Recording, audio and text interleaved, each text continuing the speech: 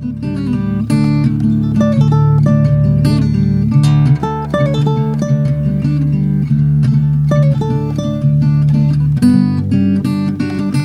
don't know, that would be very ableist of me. It would be.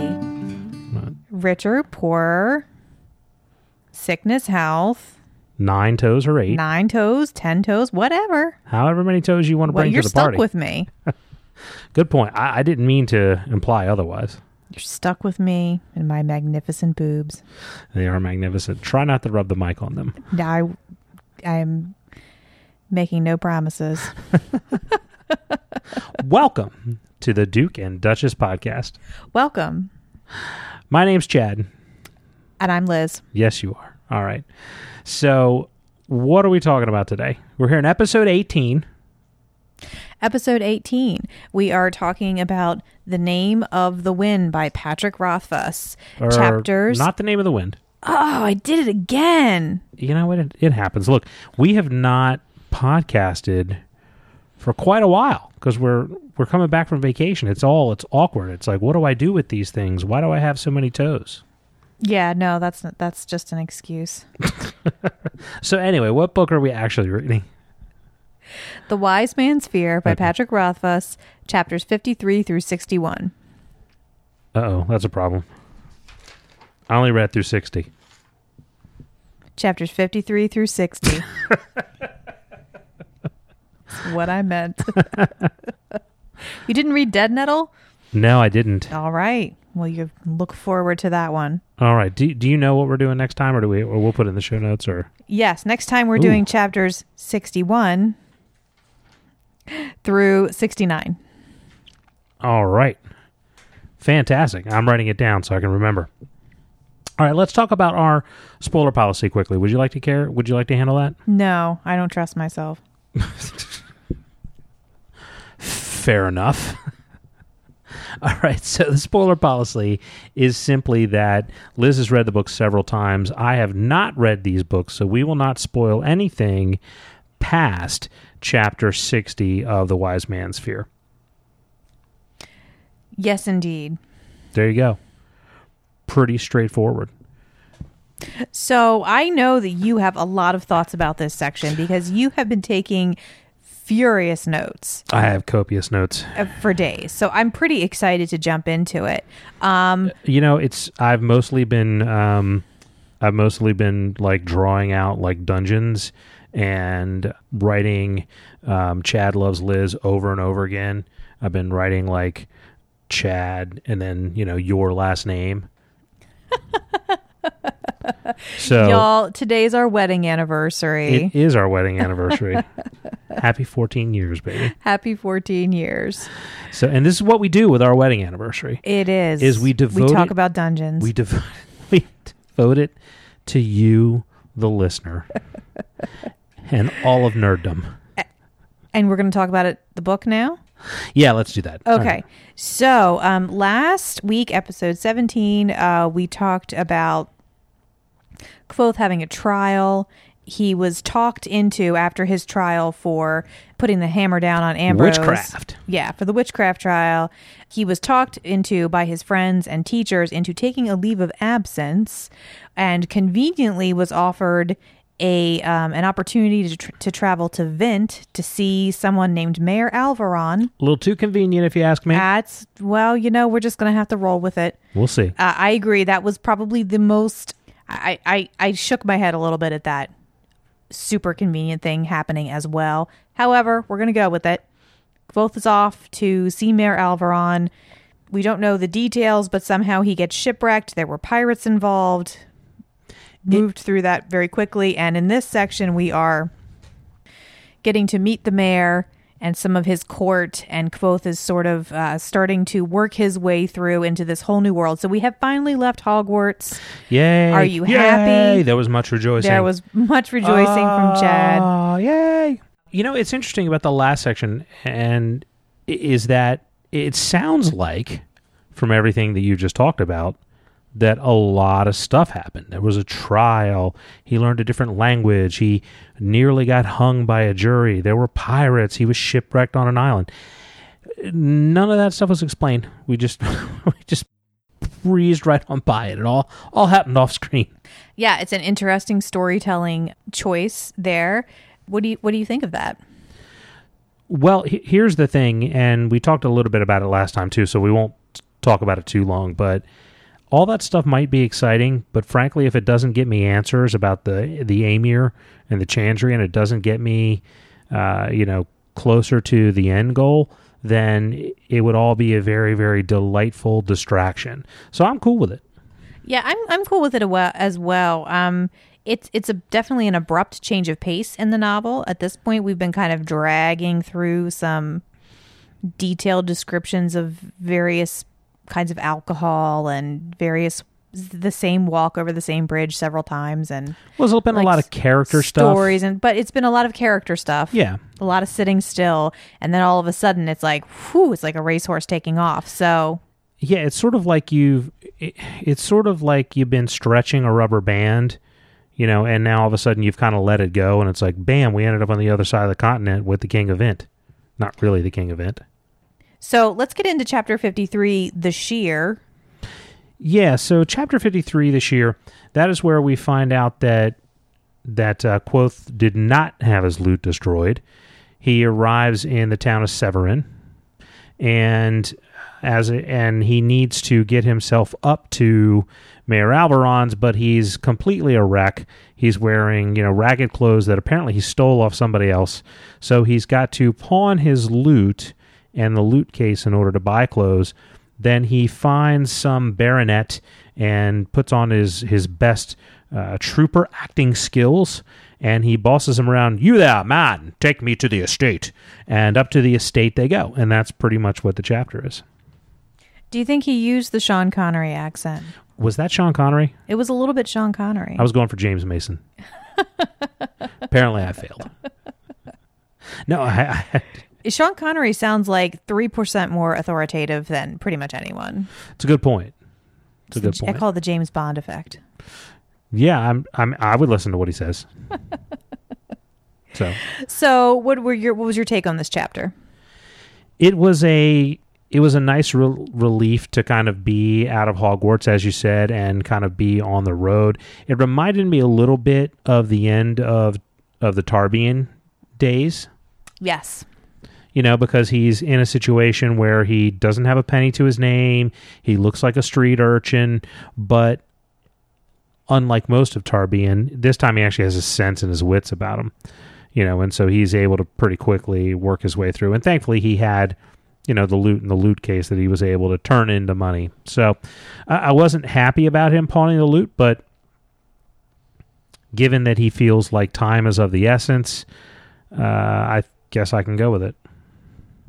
Any other notes on this chapter, or? No. Okay.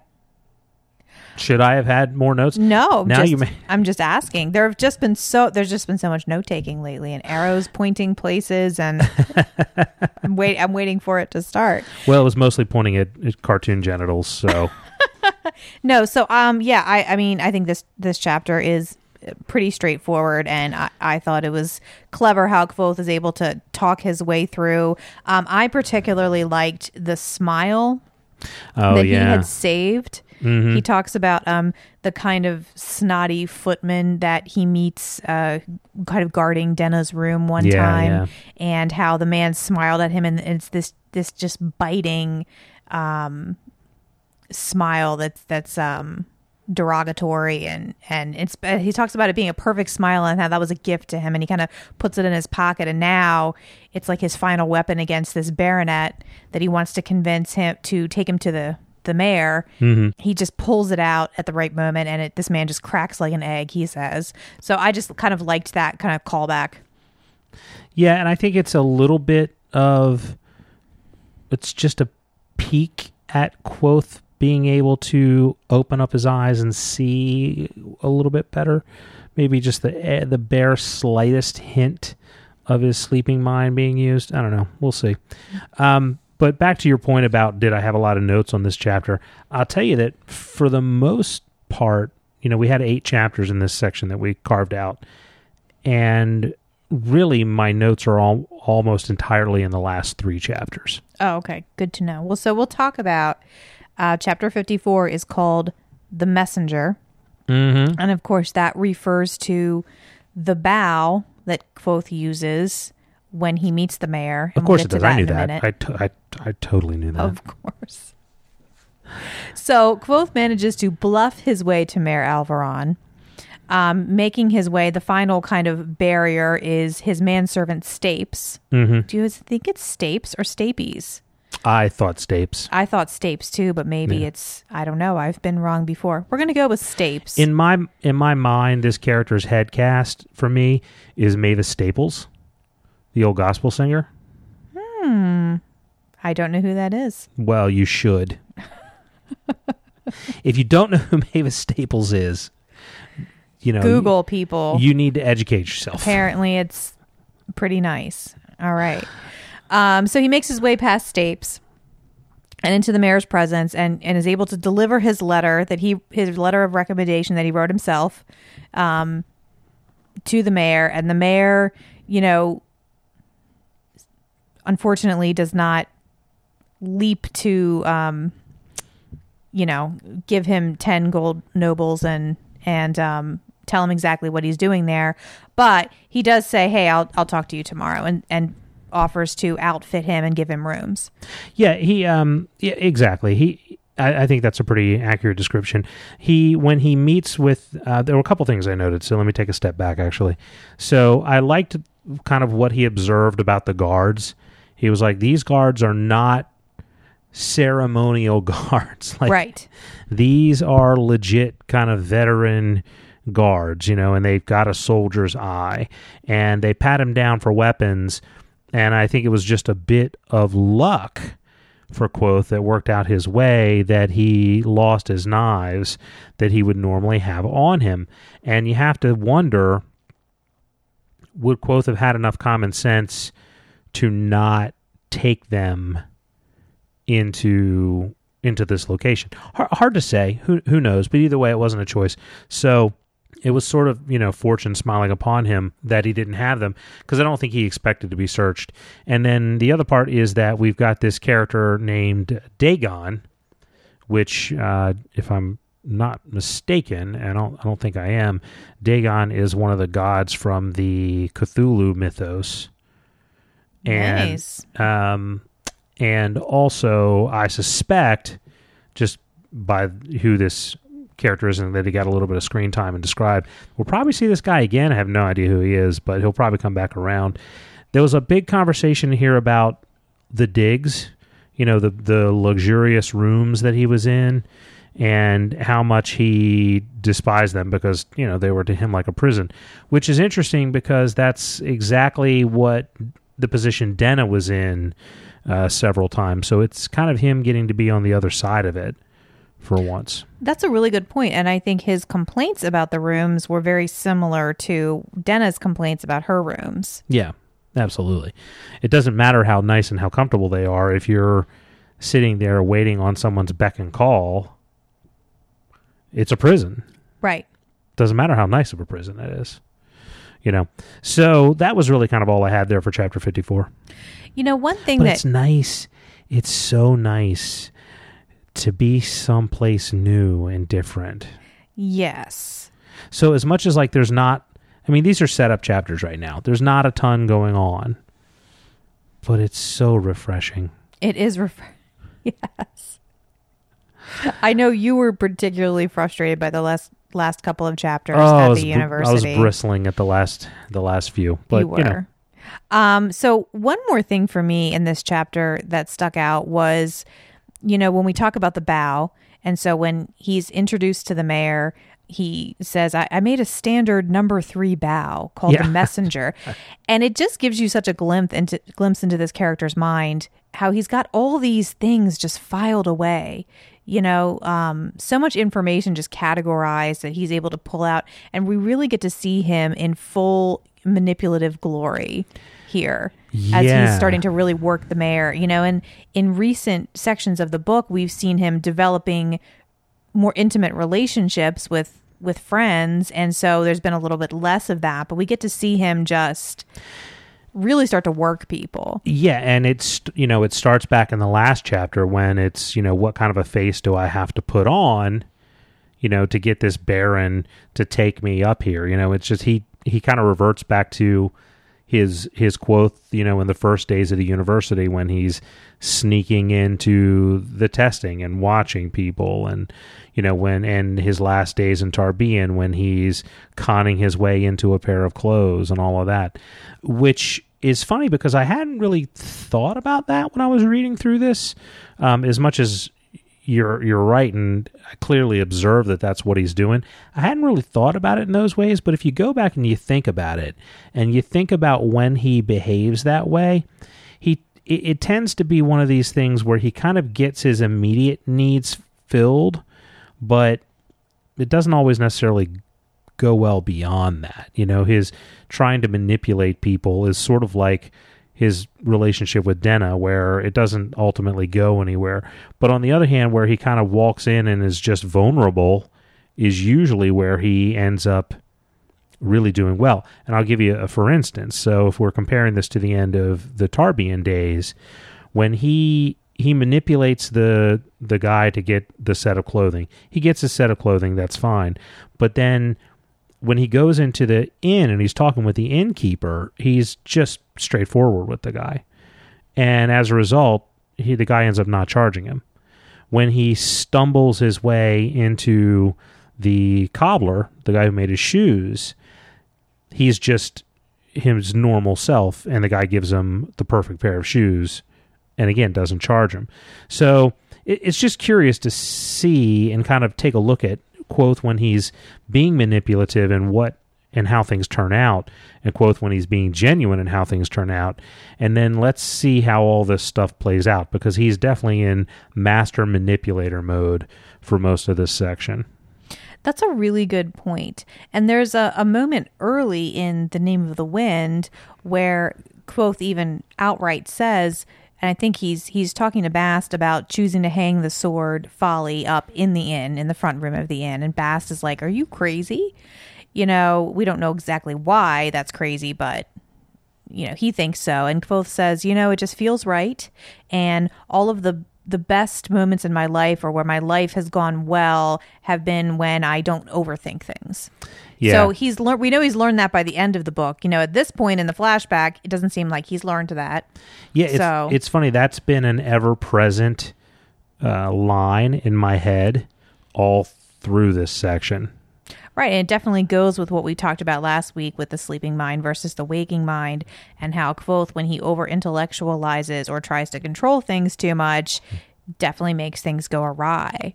There's a brilliant thread on Twitter that Patrick Rothfuss put out. Oh, yes. Where he starts off by talking about events that happen later in this book, so you don't want to read the beginning of it. I tried to avoid reading it. I read a couple of the particular tweets that people kind of sent to us. Right. And thankfully, our listeners know where we are, so they didn't send us any of those tweets that were spoilery. I refrained from reading the rest of the thread for that very reason, though. So I read the whole thread, and it was brilliant, but a part of it, he actually says this, how Quoth is his own worst enemy, and that he really doesn't even need an antagonist. Just give him 15 minutes alone by himself, and he will, I think he says, turn his life into a snarly clusterfuck.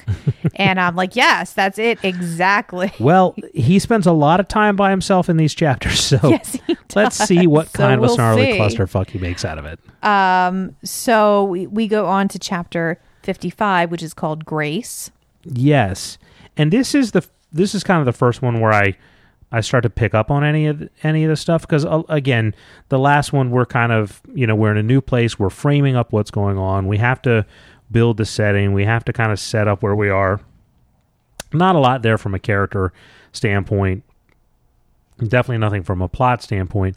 In 55, we get a little bit more. Really, what I got out of 55 was just kind of the first conversation that Quoth has with Mayor Alvaron. Right. I mean, just the quick summary. Like, that's kind of all that happens here, really. Right. And it also, it paints a picture for us as to what the interactions between these characters are going to be like. Quoth has been on this journey to get here, and there's this mysterious task that the mayor has for him. And so I think we're realizing that, oh, no, he's even going to have to tease out of him what he wants him to do.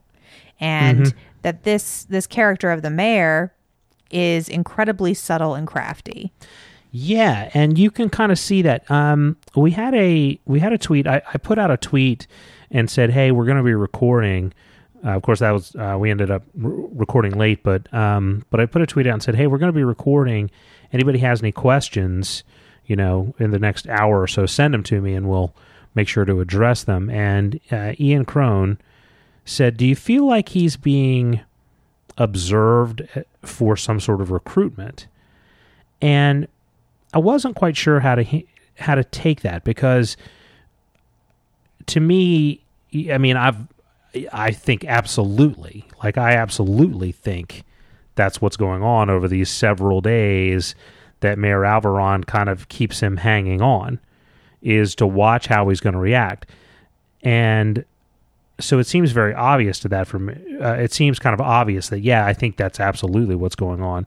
But in my typical paranoid fashion, I'm looking at things, beyond that and saying, do you mean, is he being recruited for membership in the secret Amir Society? Is that what you mean?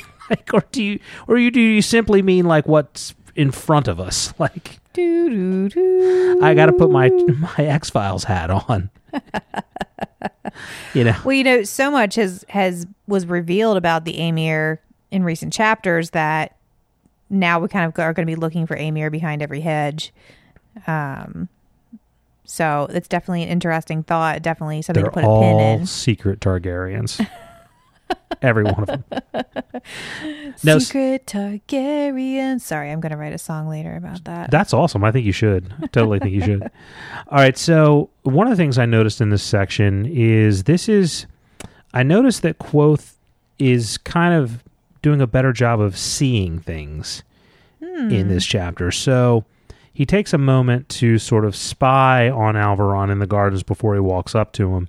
And I do question whether or not that's a wise thing to do, because Quoth has got to realize that he is being watched everywhere. And it seems like later in this section that he's pretty aware of that, but it seems to me that some of the that behavior in particular of sort of looking at him through the bushes before your first meeting with him, there's probably somebody watching you do that. Not that it really matters, because, it's not like he was doing anything he shouldn't have been doing. He was just taking a minute to size him up. But he noticed, he was starting to notice subtle things about his clothing. He was noticing that at first he thought he was old, and then he realized, no, he's not old. He's sick. He's ill, right. Before he ever had any sort of conversation with the man about it. And then I found the conversation a little bit odd, the conversation that he had with Mayor Alvaron, because here is essentially how the conversation went. Hey, Quoth, how you doing? Oh, I'd stand up right now, but I sure am old. Oh, if only I had something to lean on. Oh, I wouldn't want to lean on a young man like you. I'm old as dirt. I'm old. I'm really old. I'm old. That's the entire content of the conversation. Right. I counted. He says he's old 5 times. There were only 7 sentences. Right. Now, that's weird, because Quoth says that he observes that he is not old, he's sick. And then later at the end of this section, we find out he's only 40. Right. So he's not old at all. So it's strange that he would say, now I understand that he probably feels old as hell, is am I old, or is that just the lead poisoning talking? I get that he feels old, but it's just strange that he would harp on that so much. And Patrick Rothfuss is poring over every word, because from what I understand, most of these books that he writes, he ends up writing twice as much material as he needs and then paring everything down. Right. So he's really looking at every single word. So that's all going somewhere, or that's leading you to some thing, and I haven't quite put my finger on what it is.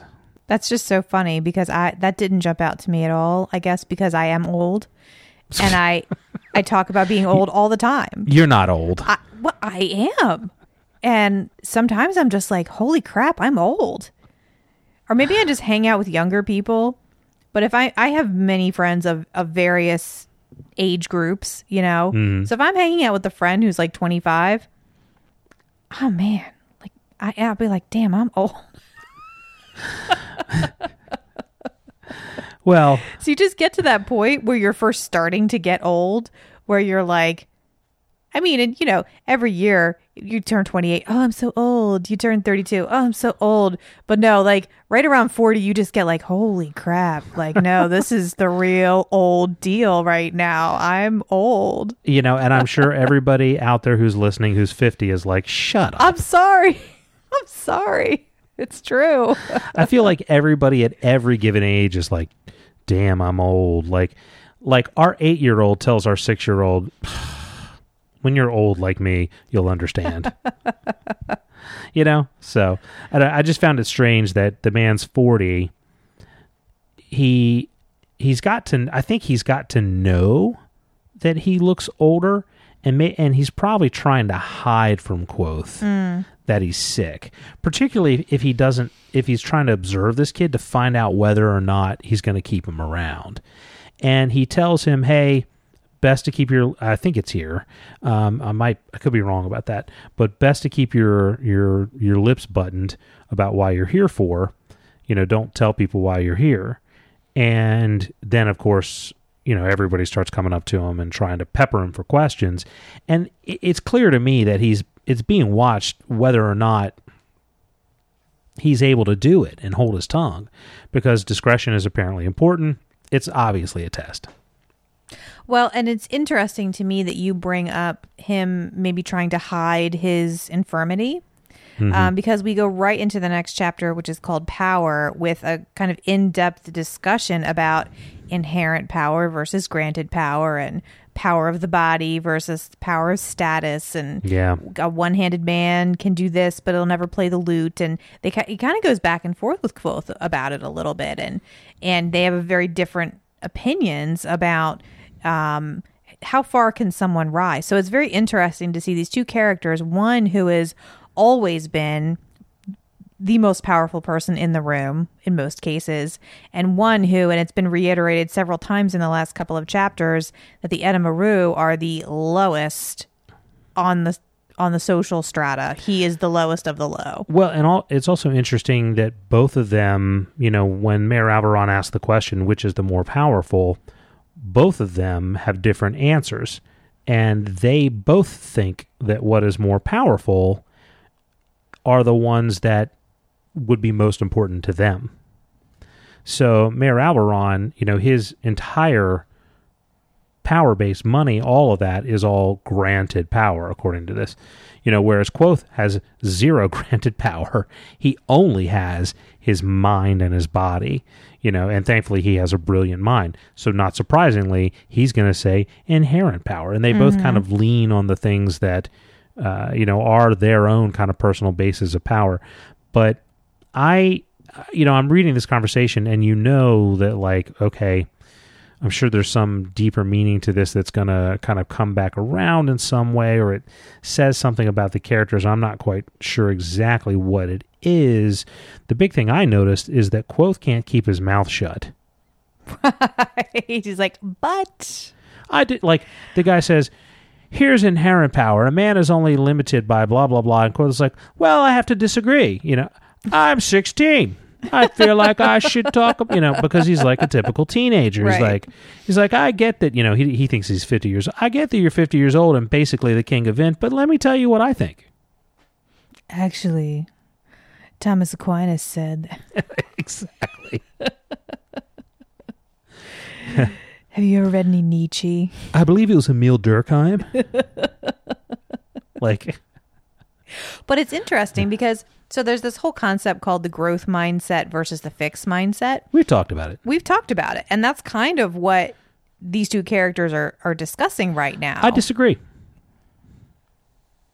Do you? Go on. So, and for Mayor Alvaron, who is someone who has always had all this granted power, but feels that he is limited in his inherent power because of his age and his infirmity, he's trying to convince himself that granted power is better anyway, and that because in his mind, your inherent power is what it is, and you can't really improve upon it. And for Kvothe, who has only ever had this inherent power and who has worked like the dickens to improve himself. Yeah, absolutely. And granted, probably has more potential than most people do, but has also grown so much as a character. So for him, his inherent power is kind of the sky's the limit. Yeah, absolutely. And look what he's seen, look what he's seen happen in his life. Here he's hobnobbing with someone as rich as the King of Ent, and who would have ever expected him to be there? Well, the other part of it, too, is he has no granted power. Now, he may be able to gain that, but if he does, it will only be on the basis of his inherent power. Being clever, winning friendships, building networks, like things he's going to have to... He's not really going to be granted much of anything. He's going to have to earn any of that. So even if we call it granted power, for Kvothe, it's going to be earned power because nobody's ever given Kvothe anything. He's had to fight for everything because he comes from the lowest of the low. That's true. And I think, the first couple of times I read through this book, this chapter, I was just kind of like, blah, blah, blah, my God, but really when you read it carefully, it's such an important insight into who this new character is and how he thinks.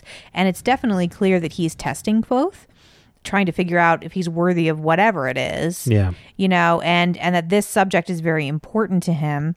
And I think one line in particular stands out to me as being very typical of this character. And he says, "Here's a great secret. Even my title, my riches, my control over people in the land, they're only granted power. It all belongs to me no more than does the strength of your arm.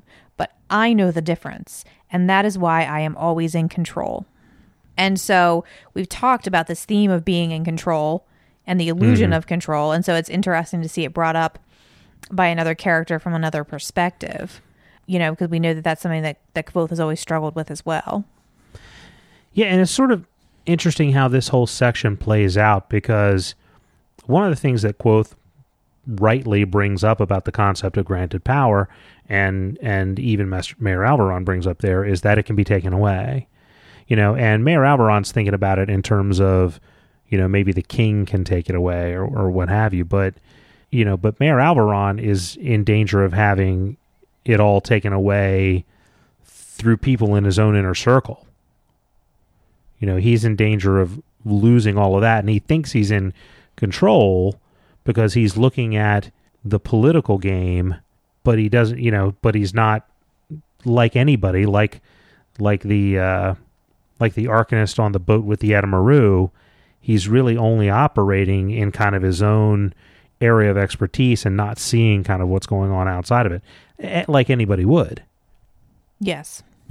And so his demise is coming from somewhere he doesn't expect it at all. So the other thing I noticed about this is, speaking of, his demise, we believe, it seems pretty obvious, that his Arcanist by the name of Caudicus, I believe that's how you pronounce it, is poisoning him. We learn that later, and we'll talk about that later. But he says in here, when he starts talking about Caudicus, Kvothe says, hey, you should listen to him and make sure you take your medicine. And he kind of snaps at him. Right. And he says, bah, one Caudicus is enough for me. And it was just interesting to me that, that's the first time we've heard that character's name, and Mayor Alvaron is not overly pleased with him. Right, because this Arcanist has been making him drink these foul-tasting potions, and he mentions that he had poured one in the chamber pot, and Caudicus was after him, and he had to drink it. So it's he's letting him see a little bit about what's going on with his health. Yeah, and the other part of it too that I thought was interesting, because I take notes on my second read through, is the first read through he starts going on about his symptoms, right? and I'm reading through it the first time, and I'm like, blah, whatever.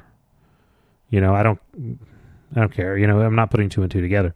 But when I go back through it and I read it the second time, he's saying, sometimes I take the medicines and I'm only good for a span.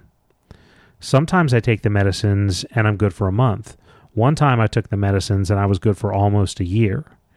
Now, the reason why I remarked on that is that if Quoth is right about what this is and what it is that he's been drinking, then those symptoms don't make sense.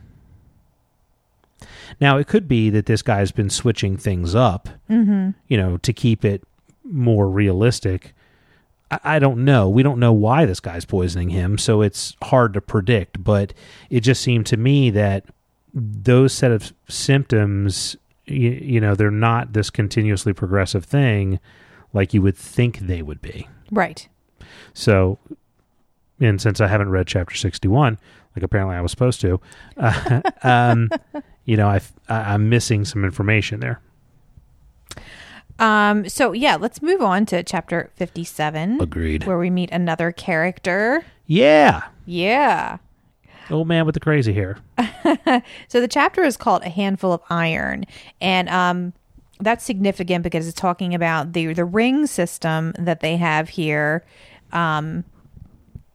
It's a system of sort of calling cards. And do you want to go into that a little bit, or do you want me to have me...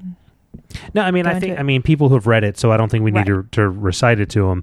But essentially, it's a way of asking for an audience and also a way of kind of marking status. And it's interesting in this chapter because Quoth does not officially have any status.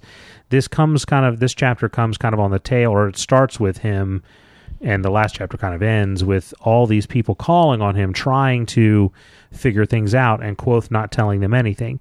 He hasn't been officially introduced, so everyone's trying to figure out, is this a merchant's son? Is this, a bastard son? Is this some foreign dignitary? Is that, who is this guy, and how do we treat him? And Quoth won't give anybody an answer. Right, so Quoth is in there, he's playing the game, but you get the sense that he's sort of treading water, possibly surrounded by sharks, but he's just kind of taking it one day at a time. And one thing I found interesting in a previous chapter that I forgot to mention was how Quoth mentions the closet full of new clothes that the mayor gave him, and how it made him feel so much better, not because now he could fit in with the society, but because if it came down to the 11th day and he hadn't gotten any money from the mayor, he could steal them and sell them and get his loot back. Yeah. That's how important that is to him, that even as crucial as this venture is and a possibly life-changing, he's only giving it 11 days because he's going to get his loot back. And as important as this is, if it doesn't work out, I'll burn every bridge. He's still ultimately a trooper. Exactly. So just that he's so willing to just uproot and just...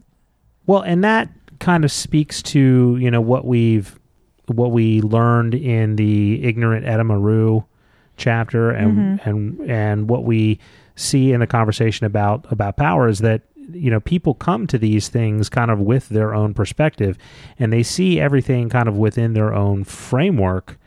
But there's always other frameworks that are out there that, may be more appropriate in a given set of circumstances. And Quoth is ultimately more concerned about his own music, and also so confident in his abilities to kind of just get along that he, like you said, he is willing to burn these bridges. This isn't all that important to him. Yeah. So what did you think of Breeden? Breeden or Braden, do you think? I thought it was Braden, but who knows? We'll call him Braden. We'll call him Braden. We'll call it until somebody tells us otherwise. Somebody will tell us. Yeah, somebody who has the the audio book will let us know. I mean, I thought it was interesting in the slew of people who have come by and visiting. Who didn't really get a lot of description, and thankfully they didn't because we didn't really need it. But this is actually an interesting guy. He introduces him to the game of talk, which we know is going to be important. and also gives him a lot of information around kind of the rules and the conduct in vintage noble society. I question whether or not this guy is more than he seems kind of on the surface. So for instance, on the surface, he seems like somebody who's kind of somewhere in the middle of the nobility ranks, who's been playing the game for a long time, kind of jaded of it, and just is generally, interested in kind of playing a game with this guy. Oh, and by the way, if he makes a friend and that friend, gets the ear of the mayor, outstanding. Kind of what he says is the way I sort of take him. But there's also the other side of it, which is that this guy is probably sizing Quoth up. I think we can assume that everyone we meet is sizing him up. True. At this point. True. But I think the question that we can't really answer at this point is, who is he sizing him up for? Right. Is it for Mayor Alvaron? Did Mayor Alvaron send this guy to talk to him? To try to see if he was really as intelligent as he seemed? Did he, he knows the rumor mill is going to happen anyway, and he's not really getting anything out of that. Does he send somebody with a little bit more charisma in there to see if he knows Quoth is not willingly betraying any information, but would he sort of unwittingly betray information to somebody who's much more savvy? So it could be a test on that level. This could be Master Ash. You went right there, you brilliant boy. I love it. You know what caused me to think that? Mm-hmm. They describe this gentleman. He has no color. I have the line right in front of me. It's on page 388. It says, his colors weren't colors at all, merely ash gray and dark charcoal. Yep. His hair is white. Mm-hmm. He has brown eyes. That's the only thing that isn't white or black. And if you remember when Denna and Quoth were talking and Quoth sort of blurts out this name, Denna looks startled for a moment. And as if the name was very fitting. I'm pretty sure I'm right about that. I believe you. I could be making that up in my brain. I believe you, yeah. But I'm pretty sure I'm right. So, yes, definitely I have also speculated that. I think that's a great speculation. That this could be Master Ash. This could be Master Ash. All right, so yeah. So that's it. I'm done. What do you got? No, I mean, I like the character of Brayden. It's refreshing after the last couple of chapters with this sort of plodding conversation with the mayor, sort of tentative, to have a character come through who is seemingly very straightforward and charismatic and who Quoth seems to sort of click with right away. Yeah, he's just kind of fun. They play this game called Tak, which, by the way, you can buy. Yeah, you can. Yeah, so that's pretty exciting, and we might have to get that. I can't believe we don't already own it.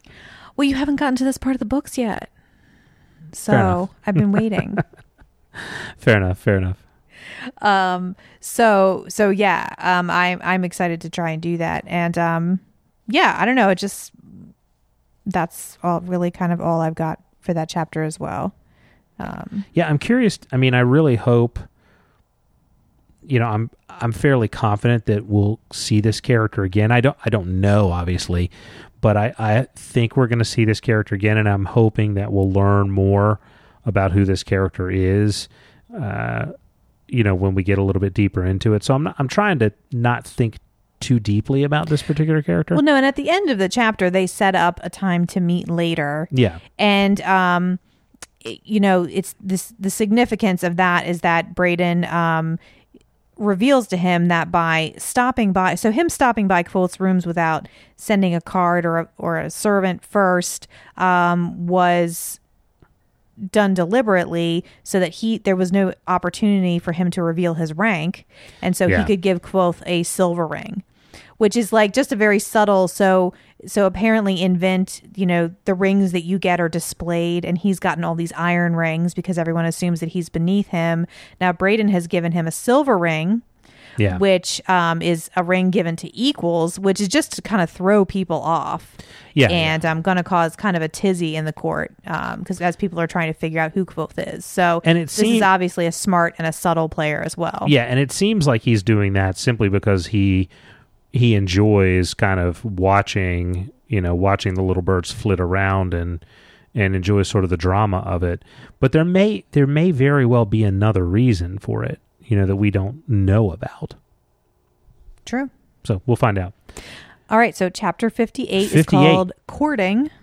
This is an interesting section to me because it just sort of, like, each chapter has more and more sort of stakes and more significant. Each one's just a little bit more important than the last. You just don't always get that, like, that clean kind of escalation, but that's the way it seems to me. So this one, 57, more important than 56. 58, definitely more important than 57. There's some important stuff going on here. So why don't you lay that out for us a little bit? So the big part of what happens here is that Kvothe is summoned to Mayor Alvaron's room. And really what happens here is that we finally find out from Mayor Alvaron why he, at least ostensibly, why he has summoned Kvothe. Why the discretion is important, why he wanted somebody who wasn't from around here, and, what he wants him to do. And what he wants him to do is to star in the movie Roxanne with Steve Martin and that blonde-haired chick whose name I can't remember. Exactly. So he wants him to court Meloanne Lackless. Yes. That's what he wants him to do. And I have a confession to make. Confess. The first time I read this chapter, it was fairly late at night, and I read it as Meloanne Jackass. Oh. And I was like... And you were like, oh, snap. Exactly. I was like, he wants him to woo Ambrose's older sister, or aunt, or somebody like that. So were you disappointed when you went back and realized that it wasn't that juicy? No, not at all. I think it may actually be more juicy. Mm-hmm. But I was like, and again, my whole, the Illuminati is real streak I've got going on with this book right now. I was like, I knew this Ambrose motherfucker was involved somehow or would be involved. Right. You went on a whole thing about that. Of course I did. 1,000 miles away, but you can't get away from this motherfucker. I told you to keep your mouth shut. All the way back in chapter 14, I was like, shut your mouth. Like, you don't want to, there's nothing more dangerous than a hurricane or a rich lord's son. So it's not. It's Meloanne Lackless, who we have heard that name before. And when I reread it and I saw, it's Lady Lackless. Mm-hmm. Of course, I went back and I searched for every reference to Lady Lackless. Yes, and yes, we heard about Lady Lackless way back in the very beginning of the book.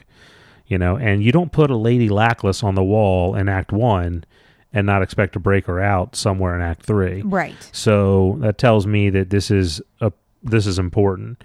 And I went back, I did a lot of reading on Lady Lackless. And I don't want to give too many of my predictions away, but I do have...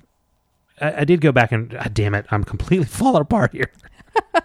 I swear to God, I know how to speak English. So I went back and I read all kinds of stuff about Lady Lackless, and I'm trying to figure out what's the best way to kind of like organize this stuff and go through and talk about it. But one of the first things we heard about Lady Lackless was we know these are important, a cryptic children's rhyme. Yeah. In the first book. Some Lady Lackless, we know that she has a box. She keeps her husband's rocks there. Whatever. I don't know if you have a copy of it or. Well, I went back and read it. Yeah. Right. For sure I did. The fact that there's now this character is coming up. And if you remember in the book, when Kvothe is sort of singing the song, his mother hears it and gets uncharacteristically angry with him. And he thinks it's because, there's a sexual innuendo there. But really it's because she says, hey, Lady Lackless is a real person with real feelings, and it's not kind to say these things about her. Yeah. Which is just an interesting tidbit. Yeah, absolutely. And I went back and I read kind of those introductions, and like there's another reference to Lady Lackless fairly kind of in the middle of The Name of the Wind, where they start kind of talking about Ambrose and the Jackas family, right? And where he fits into the power structure in Vint. And Sim, and Minette's trying to talk about it in straightforward terms, and Sims is like, oh no, actually they're the 16th, because he's just full of random information. And what we find out is that the Lackless family is actually higher in status than Ambrose's family, but kind of somewhere in between Mayor Alvaron and the Jackas family is kind of where the Lacklesses lie. So they're pretty high up in the sort of Vintish power structure there. Yes, indeed. And so now we kind of realize why the mayor has been sort of circling so carefully and trying to make a judgment of Kvothe, because this is, a very delicate and a sensitive matter, and probably takes a little bit of a blow to his pride to have to ask someone else to do something like this. And I think that's probably the only logical reason for why he had to kind of go outsource somebody from 1,000 miles away. If you remember, one of the things I said is, in my whole tirade about why this was a trap, is I said that there's no way you can convince me that this guy doesn't know somebody who's young and glib of tongue. Right. Like, that's ludicrous, right? So, but if he doesn't have anybody that he can go to make this kind of request of, where it wouldn't potentially be able to be used against him. Right. Now, he does have tons of people for whom he holds intense power over them. Right. So he could definitely manipulate somebody or coerce somebody into doing something along these lines, but that's not necessarily a good thing either. Right. And it's interesting that you bring up the idea of power, because we've just had a whole chapter where these two characters discuss, power as an abstract concept. And so the mayor sends Kvothe out of the room with one of his iron rings to go to Caudicus to not only get his medicine, but to also get some information about Meluan Lackless and to kind of get him started. Yeah. Of course, he's not to tell Caudicus why he needs that information, but as Kvothe leaves the room, and the mayor is falling asleep, he sort of starts muttering, and he says what he says is, sometimes they don't give it knowingly, sometimes they don't give it willingly, nevertheless, all power. And at this moment, the mayor has, perhaps unwittingly, given Kvothe a bit of power over him. So now Kvothe knows a pretty big secret that the mayor wants to keep hidden, and he is giving him power to act in a situation that the mayor has some pretty strong feelings about, because it's obvious that he doesn't just want to court Lady Lackless for her status, that he actually has some affection for her, and this is something that it's not going to come easily to him, or he can't just get because of his status. Yeah. Now, I wrote that quote down as well. I definitely didn't have as clear of a sense as to what it meant as you've kind of put forward there.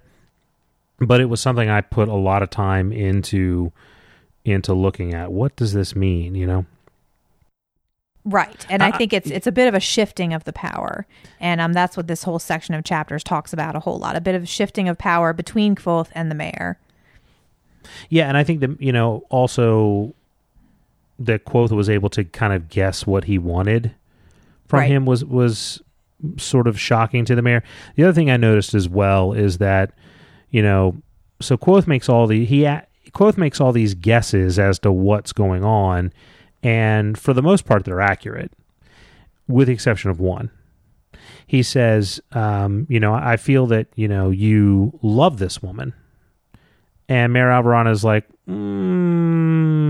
she would be deserving of love. But like But I think he just didn't want to admit that to Kvothe, because this is someone who's needs to be in control. He's not going to admit to this guy that or even to himself that he's fallen in love with someone. And see, this is where my wheels start spinning, and I start thinking of all these things, I'm like, oh, this is what's going on.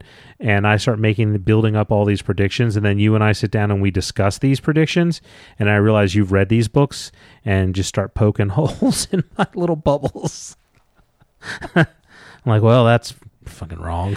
Oh, the inadvertent spoiler. I'm sorry. I try not to. It's okay. But as we near the ends, I get excited so I have to be really careful about not having my own predictions, because obviously I know what happens at the end of the book and what hasn't happened yet. So I try not to do that, but I can't help it. Yeah. I'm going to make my stupid predictions anyway, because at least they're entertaining. They are entertaining. So I'll just sit here with a straight face. I'll make my stupid wrong predictions. My bombastic, cataclysmic predictions about Kvothe's demise at the hands of somebody. Everything's a trap. Everywhere I look, there's a trap. So, speaking of which, let's talk about Caudicus. Yeah. You want to go into chapter 59? Shady motherfucker. Yeah, let's talk about chapter 59. So, 59 is where Kvothe goes and visits Caudicus and watches him build the medicine for Caudicus, and also learns a little bit more about the Lackless family. And then when he goes back and takes the medicine to Mayor Alvaron, he tells him at the very, very end of the chapter that Caudicus is poisoning him. Dun, dun, dun, dun. Yeah. Right. So I particularly loved seeing Kvothe sort of sort of gleefully act the stupid nobleman. Yeah, this was interesting to me. Like, I felt like this was a character moment. Because it seems to me that Kvothe is a person who is brilliant and has a hard time not showing everybody just how brilliant he is. So the fact that he kind of, this is in his wheelhouse, right? Right. Like, and this is a situation where Kvothe would normally probably get excited to want to talk to this guy, and talk about and show off what he knows. The old Kvothe would have walked in there and been like, blue candles, I'm not some, dumbass noble off the streets. That's for show. Right. But that's not what he does. He does the smart thing. He holds his tongue. He goes in there. He plays it up. The other thing I felt was interesting is that Kote and Kvothe also in the narration, sort of the at the meta level, also likes to show off what he knows.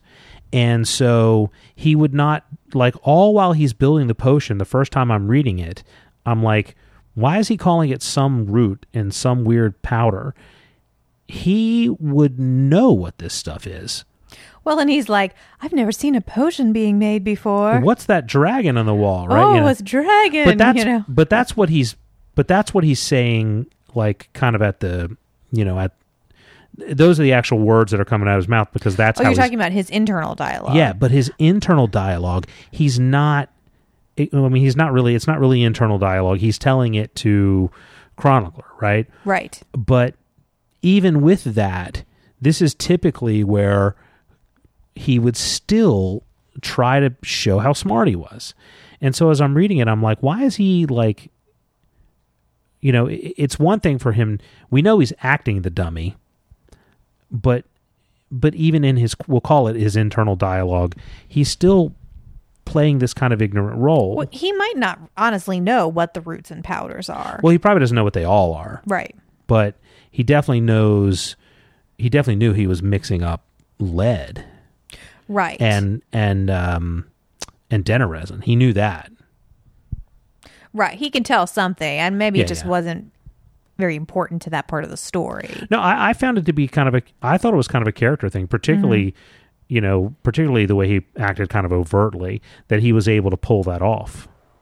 Right, and he definitely he was chomping at the bit. He sort of pretty deftly, it seems, manipulates Codicus into finding a good reason to get information about the Lackless family. Yeah, what I wrote down in my notes is that Quoth wears his lies as easily as his own skin. Ooh, nice one. But he just slipped into it. He didn't have to think about it. And he was like, I was kind of proud of that one. Right. But he really does. He finds the perfect way to get him talking, and also to be able to kind of observe him. Yes, absolutely. And so he finds out something interesting about the Lackless family. Yes, and this was kind of where I took a little bit more notes. So he says that the Lackless family has a secret door without a handle or a hinge. It's locked, but at the same time, it's lockless.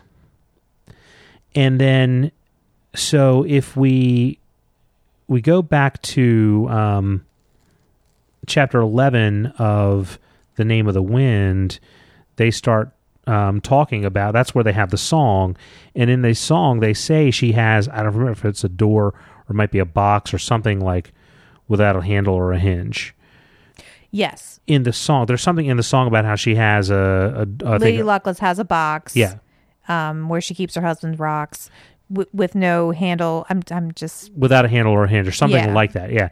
If you go back and you read also the first time that Quoth sees the 4-plate door in the archives, it's described the same way. He's like, it's a door. There's no handle. There's no hinge, yet it's clearly a door. And then he describes how the 4 copper plates are clearly some sort of lock, but not at all any kind of lock that you've ever seen. So a couple conclusions I drew from that. So I feel like also it says in the song, it leads me to believe in the song that it's sort of like another door or portal. I believe, and I'm kind of dipping into my predictions here earlier, but I believe that the Lackless door and the 4-plate door, as well as all the Greystones, are all connected. That is a very interesting speculation. My bet is that the door that Lady Lackless has, it's in the Lackless family, probably looks an awful lot like the 4-plate door. And they either go the same way or they might go to each other, but there's a connection there for sure. And it sounds like this is one of the oldest families on the continent. So I'm willing to bet that by interacting with Lady Lackless, he's going to learn way more about the Amir and way more about what we want to know than he ever did at the university. That is a very interesting speculation. My other speculation is that the name Lackless is actually a bastardization of the word lockless, because they have a lockless door. Very observant there. So that's my take. Also, Codicus is poisoning Mayor Alberon. Yes. So that's a pretty big bomb that gets dropped at the end of the chapter. Yeah. And then we go into chapter 60. I had to go back and do an awful lot of reading of The Name of the Wind. Really? Yes, you did. I mean, not just for this, but for something else we'll talk about at the end of the podcast, too. Like, I feel like I reread the first half of The Name of the Wind this week. And I feel like that at this point in this book, I got really excited as well and went back and started reading the first book again, because it's just really exciting when an author can keep a thread going. Yeah. And obviously had this story planned. Well, and if you don't if you weren't reading it this slowly, or you didn't catch, because goodness knows there are things we don't catch, particularly on the first time through. If you don't catch the song, you don't catch Lady Lackless, you don't talk about it as much as we do, then you miss the fact that without handle, without hinge has been said like 3 times. You miss that. It's an easy thing to miss. And so you don't realize, I didn't realize the first time through because I thought it was Jackus. I didn't catch it the first time through. Even when he was, because I guess I was tired when I was reading it, even when he's talking about to Codicus, and he's saying, I need to find out something about the Lackless family. In my head, I just replaced him with the Ambrose family. Mm-hmm. And so I didn't think to go back and be like, oh, that's right, we've heard about Lady Lackless. And Right. You know? And I think that's why, like, I've been able, you're able to read this series so many times and it doesn't get old, because it is just so well crafted. Yeah, I love books that you get more out of them the second time you read them. Right. I think that's why I love Song of Ice and Fire so much. Yeah. Because, it's a book that the second, third read through is more enjoyable than the first read through. I agree. And you don't always get that. Mm-hmm. All right, so that's all I have for 59. So chapter 60 is called Wisdom's Tool. Yeah. Such a tool. Sorry. Quoth is such a tool. All right, anyway, so this is where it was kind of a frustrating interaction with Mayor Alvaron. I understood it, but where Quoth was like, you were poisoned, and Mayor Alvaron is attempting to, he wants to hear what he has to say, but he's also being kind of a dick about it.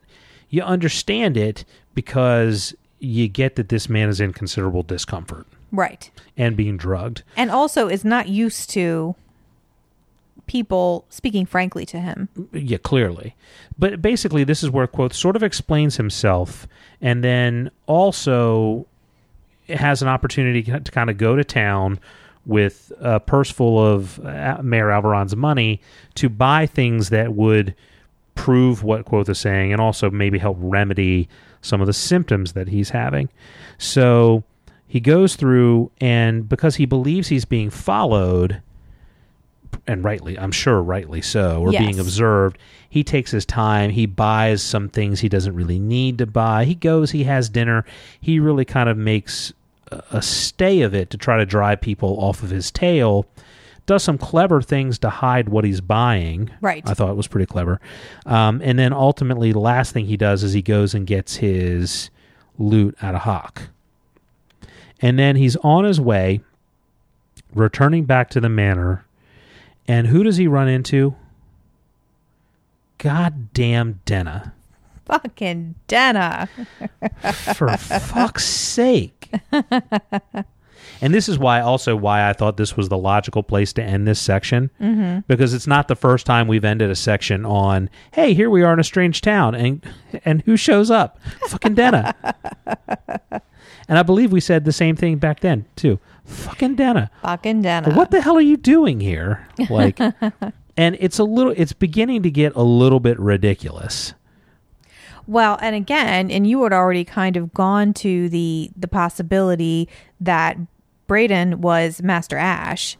Yeah. And for me, it was a couple times through the books where I started to think that. And it was Denna showing up. That was kind of like, and knowing that her patron was somewhere near. Well, yeah. What got me to think it, because I didn't pick up on it the first time through, is the bruise on her face. Right. And I'm starting to do the mental math. I'm like, no, there's no way in hell that's the same bruise. Like, it's been way too goddamn long. And Brayden's just a little too likable, I want to say, right off the bat. Yeah. That it just makes me feel like there's another layer to him. There could be. There definitely could be. But yeah, for me, it was the bruise. Yeah. It's the same spot. And we've had speculation that, she was a victim of abuse probably all of her life. But we don't really know. But what we do know for a fact that one person has hit her in the head and caused her to bruise, and it's Master Ash. So I don't know, in one of my predictions, I don't know if Brayden's Master Ash, but Master Ash is around. Yes, for sure.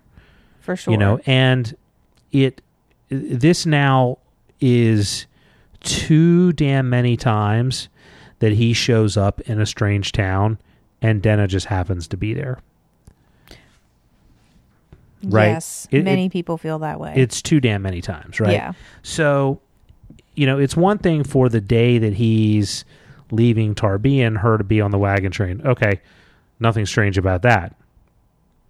But then, she shows up a couple months in Imre. Okay. Mm-hmm.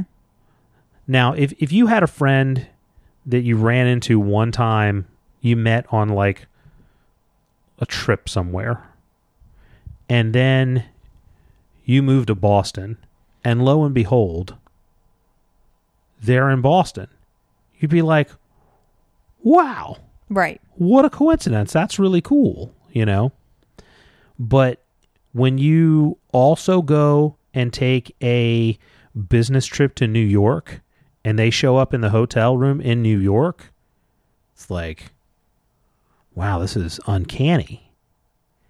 And then a year later, when you get a new job in LA and you go to lunch your fourth day on the job and she's at the restaurant, she's stalking you. Now bitch. she's a fucking stalker. Yeah. Like, this is no longer a cool coincidence. So if we weren't already in the den as a spy camp, how could you even doubt it at this point? And it was so hard for me. And I'm so glad you went to the den as a spy camp early on in the book when you did, because it's so hard not to talk about that. But for a lot of people, it's not until she shows up in Severin that they're like, holy crap, what is she up to? Yeah. A bit too much. So, but let's go back and talk a little more about the mayor and Caudicus and the whole interaction where Kvothe is trying to convince him. Okay, yeah. We jumped right to the end. Yeah. We jumped right to the end because that was exciting. Because it's fucking Denna. Because it's fucking Jesus Christ. Denna, my God. Like, maybe, you know what? Halfway across the known world, we think we get a break from. I take it all back. She's not a spy. I've got to figure it out. Okay. Master Ash has finally perfected the art of cloning, and there's just a Denna in every town. They share a Borg mind. Maybe it's really a sci-fi novel, and she's, Perhaps this is 10,000 years in the future. No, I'm sorry. Go ahead. But, okay, so because Kvothe goes through a pretty harrowing kind of situation here where he's attempting to convince the mayor that Caudicus is poisoning him. The mayor does not react to the news well. No, and this could, his whole future, if he is or isn't going to be with this guy, this whole notion of a patron, which I still think is, I still have opinions about that. But anyway, it's all sitting on a knife's edge right here in this chapter. Right, and Kvothe is faced with the mayor being really furious at him a few times, and it's frightening to him. He kind of realizes, oh my gosh, this guy, is kind of the real deal. He could end me. Oh, yeah. He could end Kvothe easily. It wouldn't necessarily even be a matter of, oh, you're disgraced, get out of my service, but... Oh, yeah, absolutely. And he mentions that in the very beginning of this section, that these people not only have power but privilege. They can do what they want to with you. It's a different set of laws in Vent. Right. So, which kind of, in some part, doesn't excuse, but it helps you to understand a little bit more why Ambrose is like he is. Yes. I'm not excusing anything he's done, but it helps you understand a little bit more why, because that's kind of a little bit more normative in Vent. Right. And so, and we know how Kvothe tends to treat Ambrose. Yeah. And so he kind of is realizing that he needs to tread a little more carefully with the mayor. Yeah. And that even though the mayor agrees to his plan, which is to start giving the medicine to these birds, that he doesn't fully trust him. No, yeah. And, and to be honest, I feel like he trusts Kvothe a little too much for my taking. My take on that is that I think when Kvothe finally convinces him that the mayor has probably been maybe deep down kind of suspecting this all along. Maybe, yeah. And when he first mentions Caudicus, he talks about he's angry because I dumped his medicine out and didn't drink it. Yeah. So I wonder if, even though he reacts with anger at what Kvothe is first telling him, it also really starts to kind of make sense. Well, maybe in his sleeping mind, he's always known. Oh, his sleeping mind has always known. And that's why he just dumps it out. Right. So maybe he's never really cognitively stated it before, but it's sort of always been there, buried deep down. But it still seems strange to me. And here's the thing. This person you've only known for 5 or 6 days, I guess it's been 10 days now, shows up and is like, hey, here's how we get this out of your system. even though he knows all these crazy things that have been going on with you, he could have learned that other ways. Mm-hmm. And then he's like, but I want to get you laudanum, and there's some other things I can. I don't believe you would. It seems strange to me that you would allow that person to work any kind of medicine or anything like that on you, especially when the source of your fear and anxiety and betrayal is through medicine. Like, I don't believe, like, that seems very, very strange to me that he would have that much trust in him. Now, on the other hand, he hasn't really done anything yet. He hasn't allowed Quoth to give him anything yet. If the birds die, that may change his opinion on what's going on. You know what I mean? But I found his trust in Quoth to be a little strange. But what's his option, really? Well, I mean, given that this entire matter is extremely sensitive and it's not something he wants getting out to the court or getting out to anyone else. I feel like he's got a lot of options. There are a lot of things he could do. But, but letting this strange, what he thinks 20-year-old redhead from the other side of town come in and start giving him drugs. Well, who else in the area is an arcanist who would know anything about the subject? Well, I guess my point is he could simply fire Caudicus and write to the university, you know what I mean? Or there are other. He's got such a network and there are other ways that he could accomplish this other than through using Quoth. I would be suspicious. Clearly, we've talked about this. I clearly must be a suspicious person by nature, but I would be suspicious of this person who just told me this information that I didn't really know very well. I mean, I don't want to really get bogged down. I don't either. Into a debate about this. I'm just going to disagree that I think, we've talked about this before, that my perception is the university is much more separate from the rest of the world. Like, people don't just write to the university, especially from as far away as Vint. When Quoth says he's from the university, the mayor's like, what university? Yeah. He doesn't... He doesn't know anyone there. Yeah, and I just threw that out as a possible. But he has an arcanist on staff, but there's no one else in the surrounding area who would know anything about these matters at all. So I don't really see that as. But that's just my opinion. So, I think we should move on because it's probably going to be boring. Well, we can fight later. Well, and I don't ultimately think that's going to matter much. So I'm with you. Let's move on. So, but anyway, Quoth is able to talk his way through and also get a sweet purse off the mayor. Yeah. In addition, and I like that he still kind of was able to work that, because he had been trying to come up with a way to ask the mayor for money anyway to get his loot back, and he is able to get his loot back. Yeah. What I don't know is I don't really know how much 8 vintage silver bits is or whatever. I don't know how much money that is, but I'm a little concerned, and I'm probably overthinking it, but I'm a little concerned that Quoth is going to show back up there, and he's going to suddenly have this loot and an extraordinarily expensive loot case and an empty purse. Now, we know that was his, but to somebody who doesn't know him, did he just go out on the town? The bulk of the money that he spent was not on the things that he needed for Mayor Alvaron. It was for food. It was for distractions. It was, and I don't think he made a poor decision. I think he did the right thing. But he also just basically took his money and paid off his debt. The way that I read things, Mayor Alvaron is someone who is so rich that he bought Quoth an entire wardrobe of lavish clothes. Yeah. Without even blinking. Yeah, didn't even think about it. This was like you or me reaching in our pocket and there's $20. Here you go.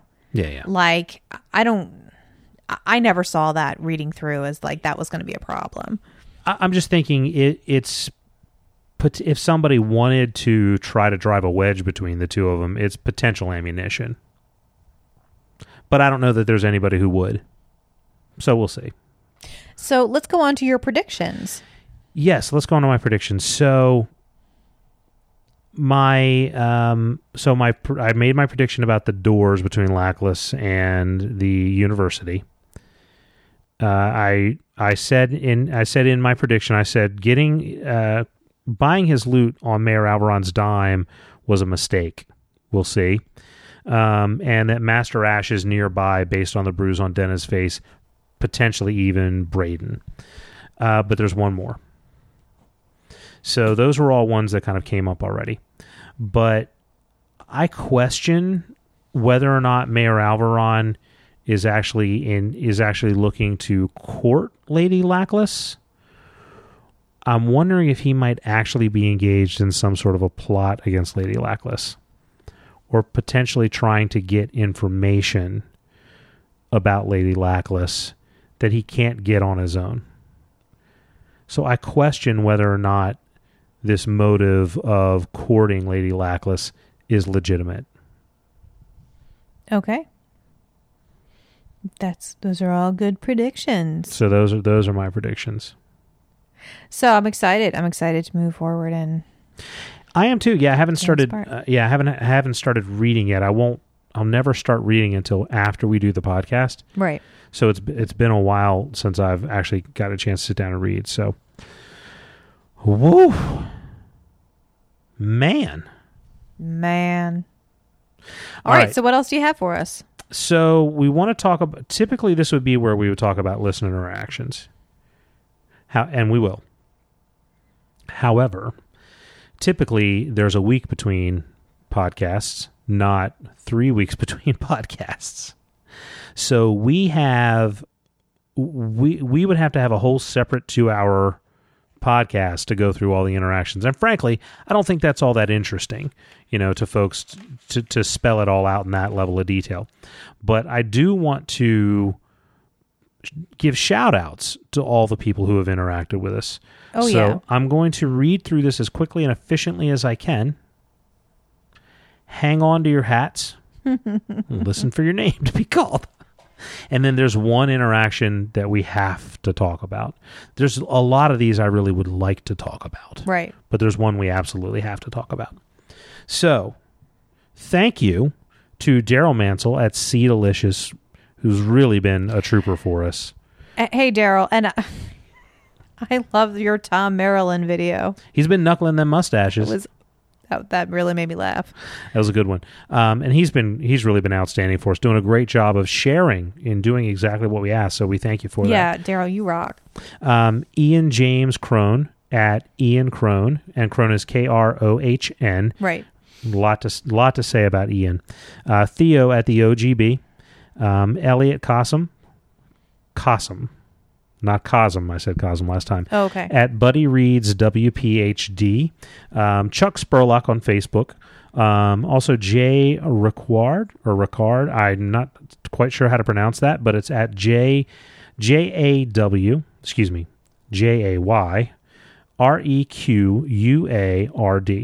Temple Punk at Stuart Stone 3, Nick Whitfield at, I'm going to spell this one, NICINHO 15.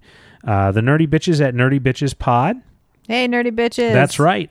Mandy of CasterQuest at CasterQuest. ADA.D. at Axiom Delver. Love that one. The Pat Sponigal at Patman 23. Aria of Susans at Barbie Sue, BARBISU. Angie Knows It at Angie Knows It. Izzy Kennedy at Isabella CND. Daniel Salas at D_A_Salas SALAS. Al Swearingen at The Real Peterman. Everybody knows who that is. Reshi at Reshiel. I don't know how to pronounce that. It sounds very French. RESHILLES. Steph at Steffa Maybe. Dow Harris at Sir_Dow, that's DOW. Parzival at Parzival55. Adam at LFC Adam 88_18_5. Kingles at Kingles10. Peter V. Brett at PV Brett. Travis Dundas at Travis_Dundas. Rodney at Tatted Code Monkey. Mackenzie Cohen at Mackenzie Cohen. Mackenzie MACKENZI Cohen COAN. Ron Spikes at Spikes RD. Ashara Dank at Lies and Arbor. Brian Stavely at Brian Stavely. And Brunhilder at Burn Bridgets. So that's BURN BRIGETS. ETTES. Holy crap. Thank you all. We did get, there's one more thing I want to talk about after this, but we did get a lovely review also nice. from the Nerdy Bitches on our iTunes. Oh, thank you, nerdy bitches. We need to return the favor. I don't know what, I don't have to go in and on my computer and actually go in and give. We owe some people some reviews. There's a lot of podcasts I listen to. Yeah. And some of them I've already given reviews to, but not all of them. So and we owe them I'm a just review. so like I signed up for Twitter in like 2008, and I got on there and was like, no, it just wasn't. I was like, this is just not for me. It's a bunch of strangers and talking to other strangers, and it didn't click for me until we started this podcast and I jumped back on and just like interacting with this niche of people who are so passionately into the same things that I'm into. Now I get it. And I'm really enjoying it. You know, having someone more than like you and Grace to talk about my nerd books with. Well, and Brunhilde, commented on Twitter today and said essentially the same thing. She's like, I'd really love to share your podcast with other people, but I don't know anybody else who listens. And I'm like, yeah, that's basically why we started the podcast. Exactly. Because we were in the same my boat. mom's like, should I listen to your podcast? And I'm like, no, Mom, no. I mean, I'm not going to stop you, but she can if she wants to, but I said you'll be horribly poor. Exactly. No, it is really fantastic. Now, we had so many really good interactions. I would love to go in and talk about each of these things, but we can't. But there is one we have to talk about. Which one? And that is what came from Ian Crone. Oh, tell me. Where he said, in a loving way, I can't believe in episode 3 you guys missed where Scarpy called Quoth by his name. Oh, that's right. And then I fell onto the floor when I read that tweet. Onto the floor. Actually, there's 2 more things we need to do. Yeah. But we do need to talk about that. Yes. Because that caused me to go back and start rereading that section and start, really started the kind of the ball rolling for me in a lot of different areas. The one thing that kills me about this is when he said it, I was like, oh yeah, I remembered it when he said it, but clearly it didn't really register. I have never picked up on that ever. Maybe I did. Maybe I just thought I did. I don't know. But because all the speculation we had where I was like, but who would know who this, little street urchin is would have been colored a different way if I had recalled that. If I had recalled that, it would have really changed the way I looked at the 2 guys who tried to mug him. Right. All these things. It changes so many things. Yeah. And it colors so many things in sort of a different way. Yeah. So that's one. Although we got great comments on the website, there's all these things I want to talk about, but I feel like this really impacts the story and our understanding of the story. And Absolutely. I went back. I'm sorry. I said absolutely. And I went back and I reread kind of all those sections, and it caused me to come to some realizations. But I've been talking for too damn long, so I'm gonna turn it over to you. Oh, I just wanted to shout out to. Oh God, I can't talk today either. God help me. Tell the story of being on vacation and reading these books. This new series I picked up, the Emperor's Blades, the Unhewn Throne series by Brian Staveley, and accidentally picking up the 3rd book first and getting I don't know, a few chapters in and being like, wow, this book really throws you out in the middle of, I don't know what the hell is going on. And then oh, wait, no, this is actually the 3rd book that I've started reading, and saying something about that on Twitter and having the author comment back. And then I died briefly, but I was brought back you to were life. A puddle of goo on the floor. Had to be like, all right, come on, let kids get the mold. We've got to pour mommy into it again. I did. I died for a few seconds, but no. So it was really awesome to have that interaction while I was, and at that point I had kind of caught up and was almost done the 3rd book, having read the first 2 prequels to the 3rd book. But but it's an amazing series, so I definitely want to recommend that if no one's read it yet. I won't get too into it, what I liked about it, but you should definitely check it out. Could write a review on it. Yeah. See, I should. Yeah. I should. Mm-hmm. So I want to go back a little bit and talk about this thing with Scarpy because I'm sorry. It caused me. So one of the things I noticed is that I read through the interactions between Scarpy and Quoth like 3 times. Right. There is no opportunity at any point for him to have learned his name prior to him saying it. Yes. It's not like there were off-screen conversations between the two of them. Nothing like that. Quoth said about 4 sentences to him, ran out of the inn, and then showed up the next day, but he showed up late, so he wouldn't have even had time to interact with him beforehand. And then these Talon priests burst in, and at the very end, he calls Quoth by his name and says, "Get out of here." Now, what I also noticed in rereading it is that prior to that, he calls one of the Talon priests by name as well. Now, I don't know if that's because he actually knew the guy and had interactions with him before, or if it's more what Ian sort of suspects, which is that this cat Scarpy is a namer, and that he's saying these people's names, but Quoth is kind of hearing it in his own head in sort of a different way. And so he speculates that Scarpy called Quoth by his true name, but what Quoth heard was Quoth.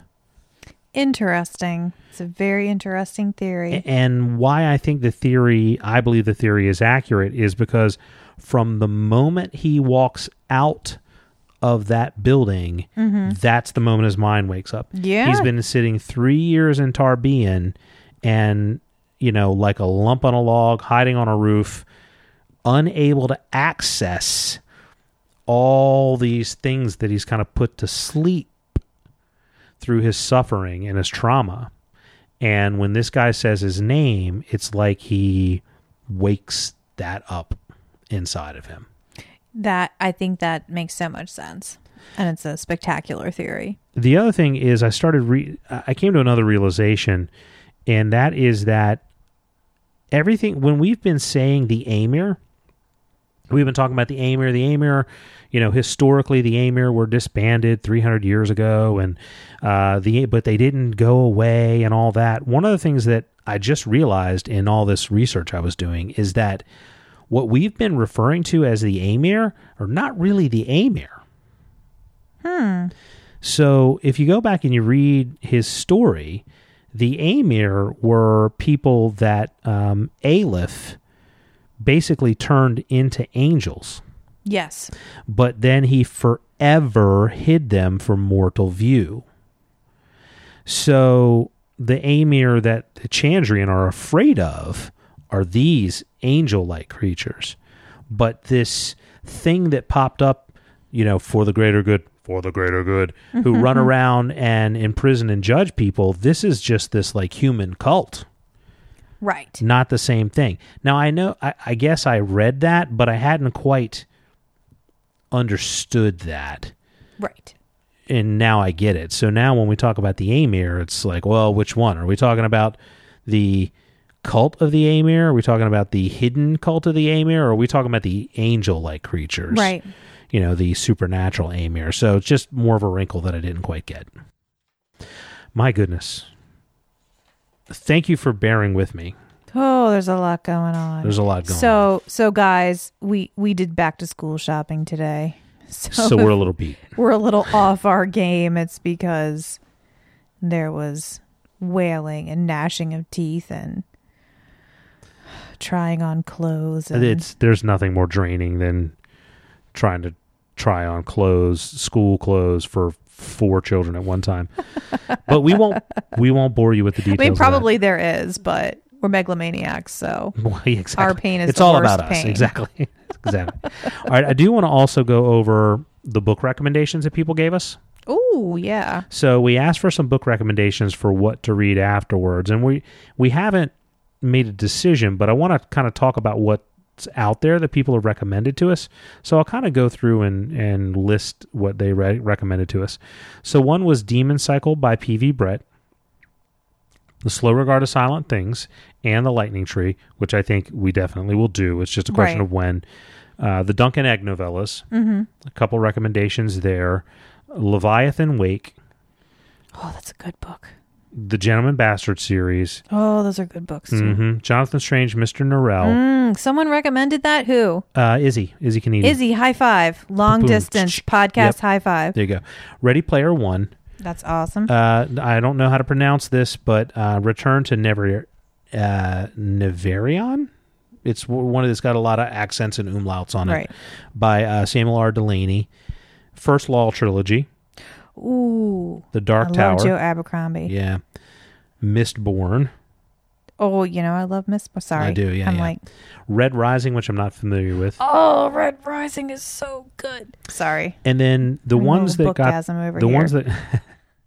The ones that got the biggest votes were The Way of Kings and the Farseer trilogy by Robin Hobb. I have been meaning for like 20 years to read the Farseer trilogy. Maybe not that long. I don't know how long it's been out, but I've been meaning to read that for a long time. It's always on the list of books that I would like. There's kind of a point for it and a point against it in my mind. The point against it being that everybody who's recommended it to me has said, "Oh, it's great." But there's some parts you just kind of have to slog through. Oh, Wheel of Time-ish. I don't know. Maybe I don't know what it means. So, but everybody who said it has said, "Well, it's amazing," but like there's always been that but. Right. Everybody who's ever recommended it. Right. But on the plus side, it would be nice for us to read something where neither of us have read it, and there's not that many candidates. It's true.